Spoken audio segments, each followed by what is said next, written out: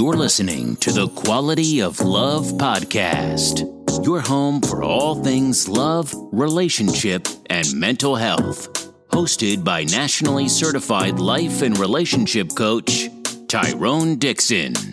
Sit back, relax, and get tips on creating the life you deserve without wasting any more time.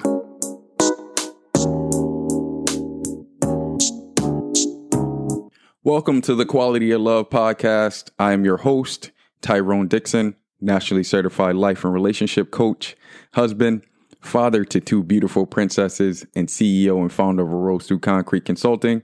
Thank you guys for taking out the time to listen in with us tonight. We really appreciate it. Tonight, we got another love nugget for you guys, and this love nugget centers around self-reflection. When I do workshops in the community and even outside of the community, I went as far as Mansfield, Ohio. I like to kind of get down to the nitty-gritty is what I call it with the self-reflection exercise. I'm going to tell you guys about it and discuss it with you guys. And what I want you guys to do is I want you guys to take some notes and really do this exercise so you can get to the bottom of a lot of your belief system and even some of the beliefs that you may have compartmentalized over time. So the very first thing I want you guys to do is grab a piece of paper and write down self-reflection at the top. And we're going to touch on 4 areas of self-reflection. We're going to talk about roles, expectations, patterns, and beliefs. And once we get the foundation built, I'll just have you guys build upon that and, again, identify and pull back the curtains a little bit on some of your belief systems and even challenge them. Are they true, or is this something that you've been taught in a false manner over time? And just for the record, this self-reflection exercise is all about you, right? So whether you're single or in a relationship right now, this self-reflection exercise will show you kind of your dating history, why you're attracted to who you're attracted to, and even kind of get you to the bottom of media influence in your life right now, as well as upbringing. Let's kick it off by talking about roles, right? And in the section of roles, I want you guys to do me a favor and just jot down the following questions. What role do I play in my relationships? Where did I learn this from? And do these roles feel right? Right. And I'm going to have you guys take it a step further and try to identify when you were growing up, who did the chores around the house, who did the cooking, who did the cleaning, right? I'll throw myself out there, for example. My mom did all of the cooking, all of the cleaning, all of the chores. So my dad didn't really do much in terms of chores. He would cook from time to time, but in terms of chores, early on in my life and my upbringing, my mom did all the chores. So with that being said, I grew up thinking that, women are supposed to be cooking. They're supposed to be cleaning. And as my beliefs got challenged, as I seen women in corporate roles and executive positions, it forced me to kind of backtrack and realize that maybe the roles that I saw coming up weren't necessarily the proper roles in life, right? So if you are in a position right now where you get conflicted and you think a female should do this and a male should do that and a child should do that, right? You may be stuck in the mode of roles, and that may not be beneficial for any of your relationships in the long term, because people stretch and people grow in different ways, and to pigeonhole them into one specific role is not fair to them. The second section I want you guys to look at is expectations. So when you look at expectations, or if you could jot this down on your paper, I expect men to be blank. I expect men to do the following things and fill in the blank, obviously. I expect women to be blank, and I expect women to do blank or the following things and fill in those blanks. And this may seem tedious, or it may seem like, okay, Tyrone, what are you getting at here? But the idea is you want to make sure you have certain expectations for yourself when you're in a relationship, right? Because most people enter relationships with without non-negotiables. And we talked about non-negotiables briefly in one of our episodes, but non-negotiables are things that you just will not accept in a relationship. If you don't enter a relationship with non-negotiables or a certain expectation for your partner, chances are your boundaries will be flexible, we'll call it, and your partner may take advantage of you, or you may feel taken advantage of by your partner. So before you even get into a relationship, define what your expectation for your man or your woman or ideal man or woman would be, and make sure you're building based off of that list. So if you get someone that maybe have something on your non-negotiable list, you cannot waste your time with them and you can keep it moving. And also, just to reiterate, those non-negotiables are things you absolutely are not willing to compromise on. So if a partner notices, oh, you're willing to bend or kind of fold in a particular area, that's an easy opportunity, especially for someone who's a narcissist, to take advantage of you. The next area we'll touch on are patterns. When we talk about patterns, do me a favor and just jot down, did I marry my mother or father? Right? Do I keep seeing these same characteristics pop up in my relationships? And do I know my triggers? Those are three very, very good questions to ask when you're trying to identify what patterns keep coming up in your relationships and what you keep seeing. So, for example, I used to think that drama was a necessary part of relationships, right? So if things went on for really well for a long period of time, I would find some way to infuse drama into my relationship. And as I kind of started to develop and grow and mature, what I realized is that I saw drama played out in all of the relationships that I saw growing up, whether that was my parents, friends, sisters, brothers, cousins.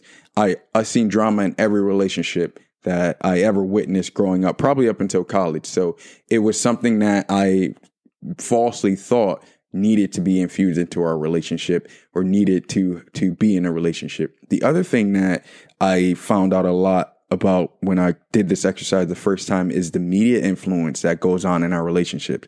We don't realize how much media really, really plays into our relationship. And I didn't even realize it myself personally until I was working with a client who's a huge Love and Hip Hop fan. So she's telling me how these women on Love and Hip Hop, I don't know the character, so forgive me, but how the women on Love and Hip Hop are constantly like going back and forth and messing around with different or the same guys at different periods of time. And I'm like, what in the world is going on? And she literally played these patterns out into her own life and placed these things into her own life where it was like, oh, okay, well, I'm just going to mess around with my friend's boyfriend after they're done with him. And that obviously caused her a lot of broken friendships. So identify the patterns that play out in your relationship, identify the things that are influencing your relationship, and most importantly, identify if they're really beneficial to your relationship or not. Lastly, when it comes to the self-reflection exercise, I want you guys to jot down your beliefs, right? And when you jot down beliefs, how do you believe a relationship should play out? In most cases, we enter relationships with false beliefs, right? We don't enter with the non-negotiables and we enter with false beliefs, right? So I like to throw these false beliefs about relationships out there so that you guys have an understanding of what beliefs may hinder your relationships and what beliefs may prevent you from creating that lasting relationship. So number one, the right relationship should just work. That's false, right? That's false. You have to have the partner that's willing to work on the relationship just as much as you're willing to work on the relationship. Remember, all relationships are 100% and 100%, not 50-50. You can't change another person. That is very, very true, right? You can't change another individual, no matter how much you love them, right? It's up to them to love you back and appreciate and respect you back. The next one, it's normal to yell at your partner, right? So that goes back to that drama thing that I said a little earlier. That's not normal. Society has given us opportunities to normalize that behavior, but that is not normal. Which brings us to our next point where drama is just part of a relationship. Actually, drama is not part of a relationship. And furthermore, it takes away from the positive energy that goes into a relationship. So drama is not necessary in a relationship. The next one is there is an ultimate one for us all. I've not broken this down yet in one of my podcasts, but I speak on it quite often. I don't believe there's an ultimate one for us. I believe in stages of kind of finding a soulmate, right? You have a initial soulmate who may be a friend, and you guys develop a friendship over time, and ultimately just become friends over life. The second stage of that soulmate is finding a person that you are madly in love with, but for some reason it just doesn't work out. And then finally, there's the ultimate soulmate, that person you're completely intimate with, where there's complete truth and love all the way around the board. But that only comes when you learn the lesson from that second person that you thought you were in love with, right? So those are the stages of kind of finding a soulmate to me. So please get rid of the idea that there's a one, or like that Disney fairy tale idea that you'll meet Prince Charming or the ultimate princess, or ultimate princess, and just kind of ride off into the sunset. That's false. Relationships take a lot of work, and that's the key to it. You got to be willing to work, willing to improve on your flaws. And next thing, everyone experiences relationships in the same way. Another very, very false belief that tends to be around relationships. Love is very specific to each individual, and it's up to that person how much love they show or how much love they're able to display. And then lastly, relationships you saw growing up don't affect you in any way, shape, or form. This belief was mine for the better part of my life, I would say, because I would always say, oh, well, when I get into a committed relationship, I will never be like my father and I will never be like my mother.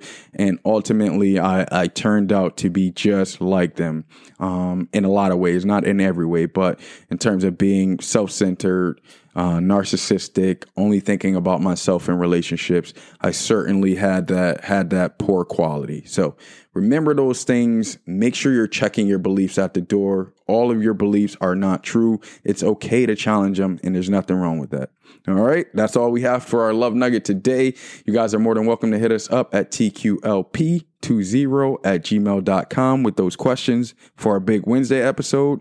Once again, that's TQLP20@gmail.com, or you guys are more than welcome to hit us up on Facebook at the Quality of Love Podcast, where we'll be answering those questions again every Wednesday in an anonymous fashion. We appreciate you guys listening, and remember, the quality of love and relationships that you have in your life will determine the quality of your life. Peace and love.